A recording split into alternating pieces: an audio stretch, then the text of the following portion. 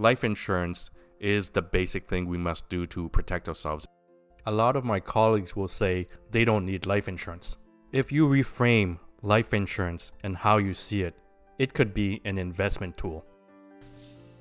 How's my financial health, Doc?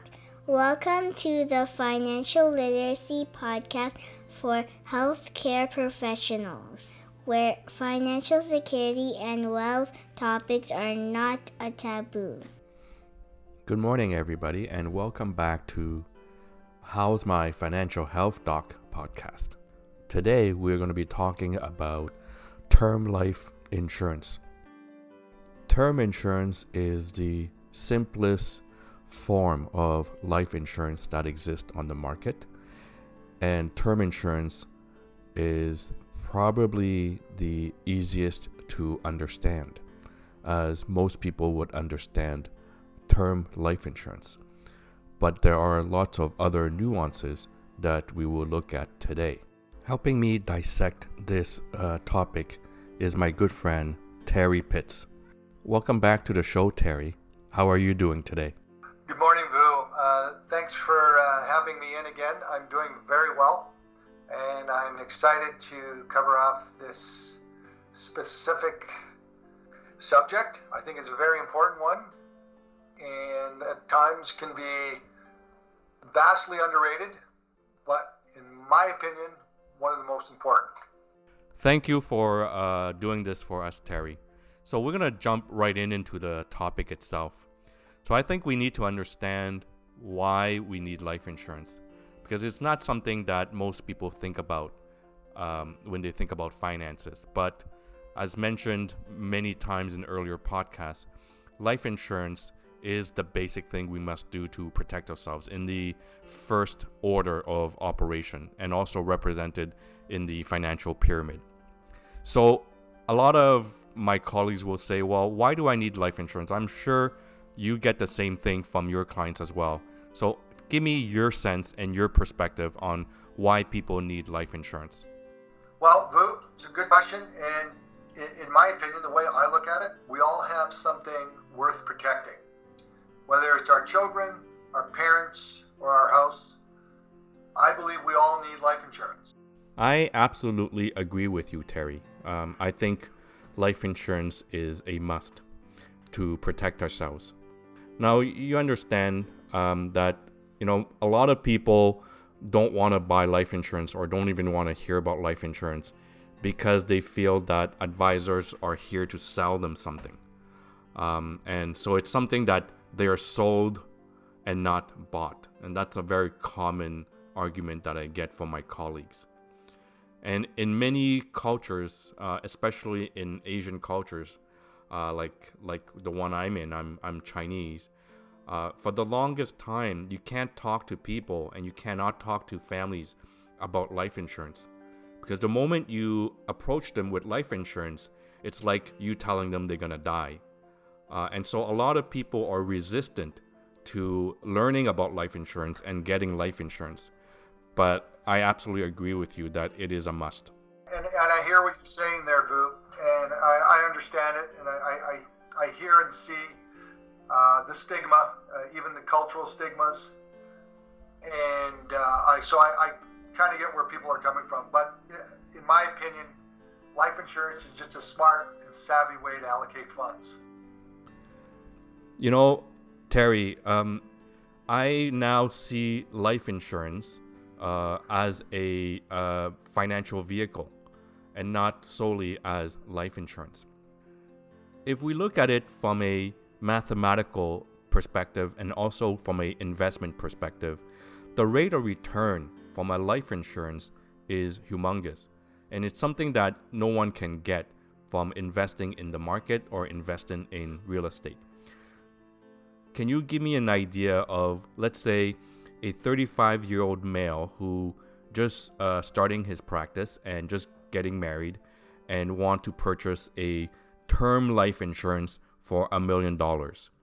How much would that premium be, assuming that he has no medical history and has a Class A rating? How much would the premium be per year? So for that 35-year-old male, non-smoker and in good health, $1 million in life insurance coverage over a 10-year term would be $39.60 monthly or $440 annually. And that would be a set premium for 10 years. Okay, so thank you. Assuming that this healthy 35-year-old male lives to 40 and unfortunately has a heart attack at the age of 40, then he would have paid close to $2,200 for the policy for 5 years. And at time of death, his estate will get $1 million in death benefit tax-free. Unfortunately, he has to die for the estate to benefit from that. But let me just add that just from a mathematical perspective and investment perspective, that is a return of 454 times. Let me repeat, 454 times, which means 45,400%. No other investment on this earth will give you those type of return.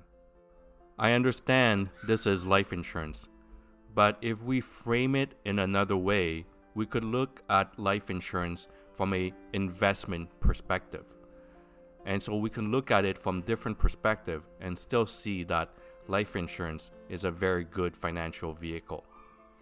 Plus, it builds the foundation for protection and safety. As a healthcare professional, I know that death is 100%. There's actually not even 99.1%. So if I know the certainty of the event, why wouldn't I capitalize on it? It's like knowing that I'm going to win the lottery of 67 million, let's say the Super Powerball in the US, and I know that I'm going to win 100%. Why would I not buy a lottery ticket? This is the exact same thing. I know that death is 100%. So why wouldn't I buy an agreement that 100% foretells that outcome and get that security? Even if that security is for my estate and not for myself. This being said, term insurance is just one type of life insurance. There are other type of life insurance where I can even benefit during my lifetime and not just for my estate. We will talk about those in a future podcast. But the reason I'm mentioning this is just to say that life insurance, whether it's term or whole life insurance, has a purpose to serve for our estate during our lifetime. But if I frame it in a different way, it is an investment vehicle as well. Those are all very good and excellent points, Vu. And one thing I wanted to reinforce, which you did say, is that this benefit and proceeds are all tax-free. When you name a beneficiary on the policy, the proceeds go to that beneficiary or your estate 100% tax-free. Absolutely. You know that death and taxes are a constant. So at least with this policy, we can beat one of them, right? So let me just bring this further down the road. If this gentleman purchased the life insurance at the age of 35, and you mentioned a term 10, so let's assume that he lives until the 9th year and dies before the maturity of the contract at the age of 44, 45, then he would have paid $4,400, but his estate would have still received $1 million in death benefit, and that translates to 227 times the return. It is clear for me that life insurance is a must, but not everybody view it the same way. Terry, when you meet your clients and dialogue, what are the common reasons why you think your clients may not need life insurance. I'm sure that also exists. What are the most common reasons? Well, what I believe is we all have something worth protecting. However, there are times where I meet that student fresh out of school, and they may have, perhaps their parents are financially independent. There may not be a requirement for life insurance for that individual. And in that situation, I would probably recommend looking at disability and or critical illness insurance before they go to the life insurance. They're young, they're vibrant, they're coming out of school, they've got their whole future ahead of them, and they don't have those dependents that require a benefit if they were to die. However, we talked about this in the past, those living benefits, disability insurance and critical illness insurance, are very important to those individuals. So that's an area where I might defer the life insurance for the time being. I understand your perspective on that, and I agree. This is a scenario where they do not need term insurance, but I would argue that they would need a different type of insurance. You mentioned disability insurance, critical illness, and we will address this in future podcasts of whole life insurance. This being said, I agree that I'm assuming your scenario here is a young person, not married, and no children. And life insurance is maybe not the first thing that I would also jump to. Okay, so now let's talk about the definition of term life insurance. The word term is important here. And what does it really mean, Terry? Term life insurance provides low-cost life insurance protection for a set time. It could be 10, 20, 30, or even to age 100. So what happens is the payments stay the same over your set term, and depending on your policy, you can renew it. You can renew your policy, which is the term we call renewable, or convert, which is a term we call convertible, and you can convert it to permanent insurance, or if you decide, you can just end your coverage. So what you're saying is, if I purchase a term 10 insurance, at the end of the 10th year, I can renew for another 10, or I can renew for another 20-year term.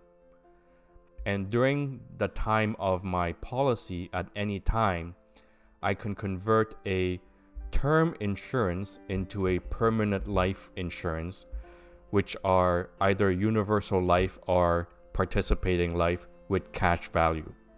So that's what convertible mean. Is that correct, Terry? That's correct.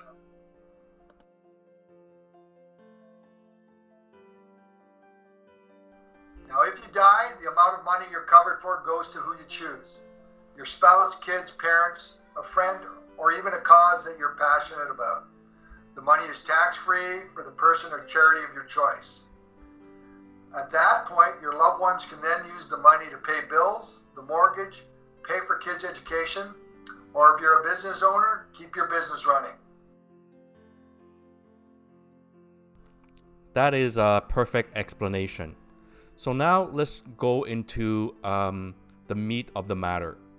If I'm your client and I come to you and say, I would like to purchase term insurance because that's what I think I need, how do you assess and calculate how much I need? Or from my perspective, how much should I buy? So when I look at that, I'm going to be looking at two things. What term is best for you and the amount. So let's talk about the term first. The length you choose depends on your personal situation and your stage of life. We consider your age, income, debts, and family structure. Some things you want to think about are, do you have a mortgage or kids? Are you worried about providing for your family should you die? How much and what kind of debt are you carrying? And how soon will you retire? And how much can you afford to spend on monthly insurance payments? Final but very important point. Okay, so next question is, how do you determine the amount then? So I've read many books that talked about, rule of thumbs and guesstimations. So one of them that I've read is called lifetime economic value. And what is that defined as? Your annual salary multiplied by the amount of years that I would like to work, and then factored in the inflation. And that gives you a rough number of what you should start with. Most of my colleagues will purchase life insurance that is worth maybe 1 million or 2 million. And I'm not sure what they use to come to that conclusion. In my readings, I came across this analogy. So if Paul was driving his car and was hit by another car, let's say a drunk driver, the family will obviously have a devastating loss. And in that lawsuit against the drunk driver, the lawyers would recommend the payment to be similar to what we call lifetime economic value, which means the potential income that Paul could have made throughout his lifetime. And this, of course, is to make sure that the amount is sufficient to cover the mortgage, the line of credit, and the education for the kids. That makes sense to me. So now let's just assume that Paul did not die from a car accident from a drunk driver, but Paul passed away from a natural cause. Let's just call it a heart attack. Whether Paul dies from a car accident or from a heart attack, the family still has lost the potential lifetime income that Paul would have driven into the family. So it makes sense that to estimate the amount needed, that we would use lifetime economic value. Obviously, this is just a start and a rough guesstimate. As an advisor, Terry, you would use other tools as well.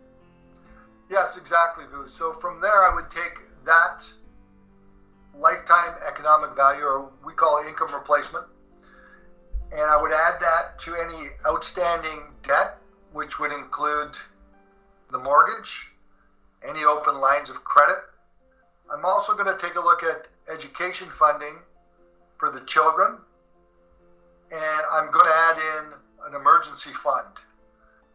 What we'll do is we'll pool all that together as the amount that should be insured for, and then we're going to minus any assets that are liquid and expendable to be used on the death of one of the persons we're insuring. I understand the needs analysis that advisors need to do, but typically I don't see my colleagues or people purchasing those amounts. Typically they would, stop at 1 or 2 million, as I mentioned earlier. So in your practice, what do you see commonly? And also, what is the minimum amount that we can purchase in term insurance? And what is the maximum as well? So generally speaking, in my practice, what I'm seeing most people looking at in terms of coverage is about 1 to 2 million. Now, some carriers will go down as low as $5,000 in coverage. And I've seen some that go as high as 10 million.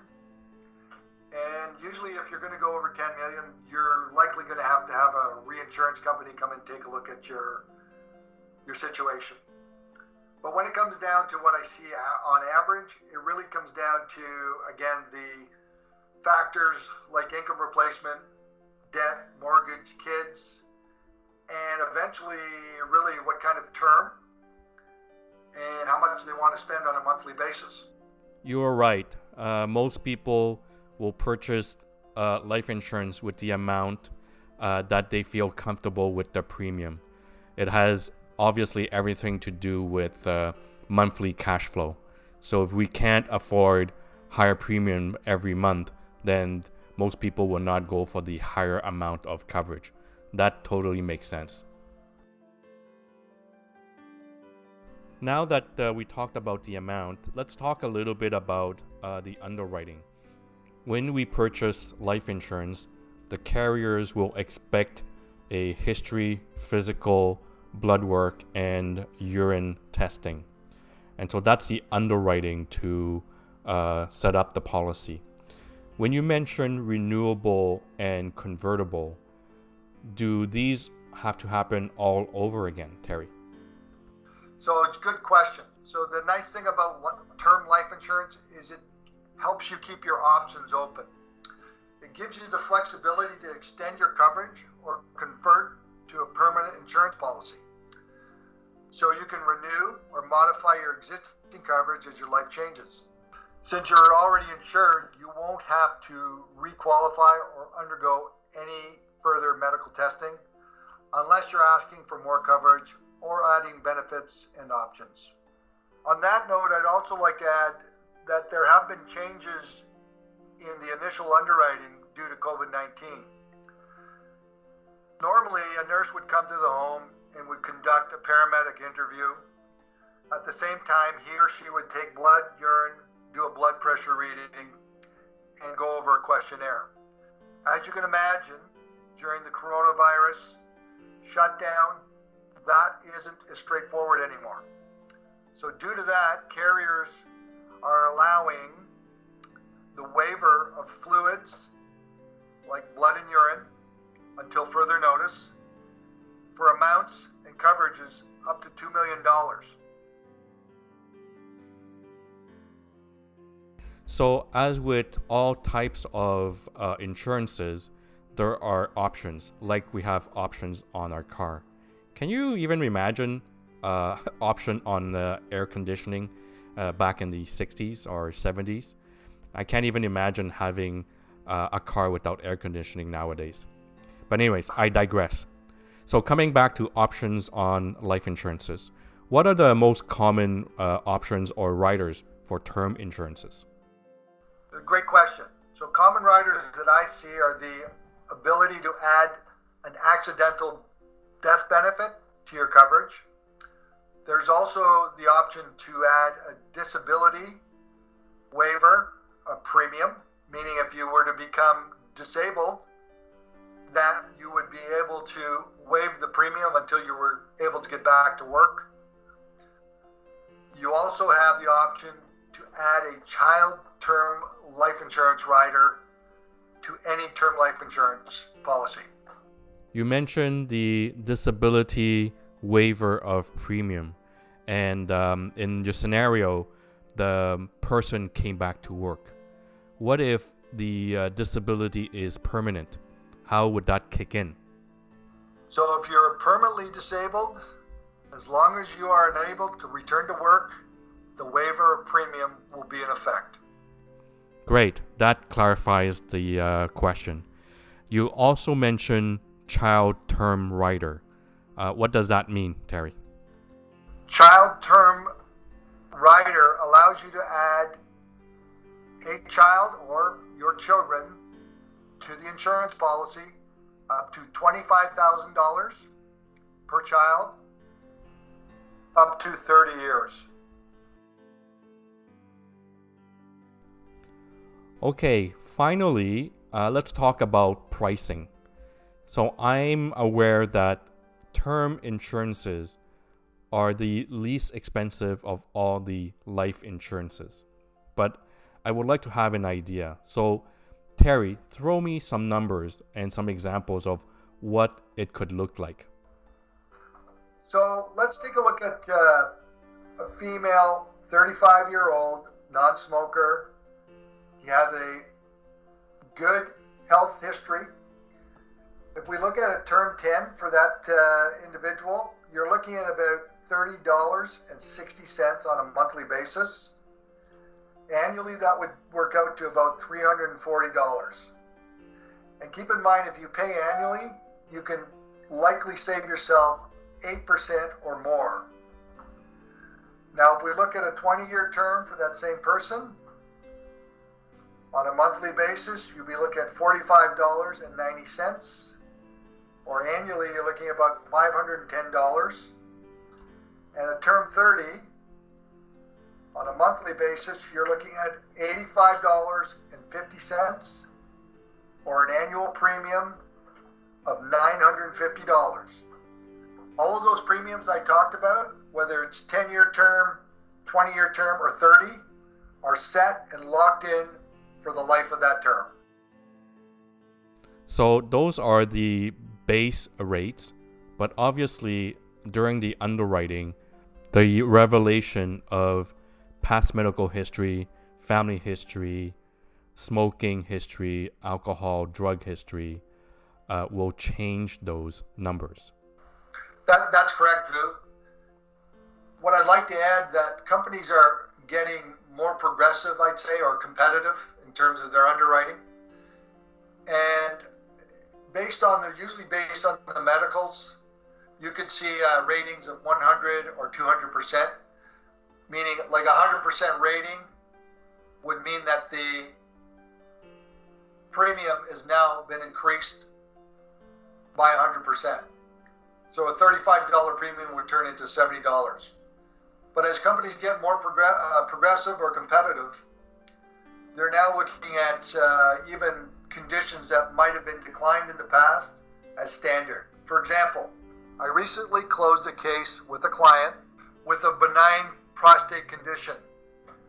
That case closed standard, which not too long ago I was working with a 55-year-old who simply had elevated PSA. That case was declined. So as you can see, companies are becoming more progressive when it comes to medical history. They're really going out and they're looking for people to take on as clients. I see. I think over time, insurance companies are realizing that they need to cover more. So this was a deep dive on term life insurance. But this is just one of the many products of life insurance. In my personal opinion, I believe that life insurance is a must. Whether you purchase term, universal life, or participating life, which we called permanent life, life insurance is a good vehicle to offer that financial protection and safety. And in my mind, regardless of which insurance you decide to purchase, it is essential. Term life insurance has its place, and permanent life insurance also has its place. And all this is dependent on your life cycle, your professional cycle, your marital status, or whether you have kids or not. So these type of products have its place depending on where you are. There is no one size fits all. For me, the reason why I say life insurance is a must is because I no longer look at life insurance as just life insurance. For me, I have reframed it and see life insurance as another financial or savings vehicle. Some like to invest in stocks, bonds, and in the market. Others want to be more conservative and place their money in savings, for example, GICs and treasury bonds or savings bonds. I myself put it in insurance products, the same way one would put in a investment product or savings product. Having reframed how insurance products are being used definitely allows you to see how life insurances could be used in a very different way. Also, depending on your strategies, different insurance products could be used in different ways other than for their underlying insurance purpose. Thank you very much, Terry, for coming on with us today and answering all these questions about term life and having a deep dive on this topic. It's been a pleasure again, Vu. Thanks again for inviting me, and I look forward to future podcasts covering off other important subjects. So this is the end of this podcast. And thank you very much for everyone for joining us. And I hope that this primer on term life insurance has been useful. How is My Financial Health, Doc? Podcast is hosted by Dr. Vukit Tran. Dr. Tran is a physician with a special interest in personal financial security and wealth education. Dr. Tran does not render or offer to render personalized investment or tax advice through this financial podcast. The information provided is for informational purposes only and does not constitute financial, tax, investment, or legal advice. Please confer with your advisor, lawyer, or accountant for specific advice.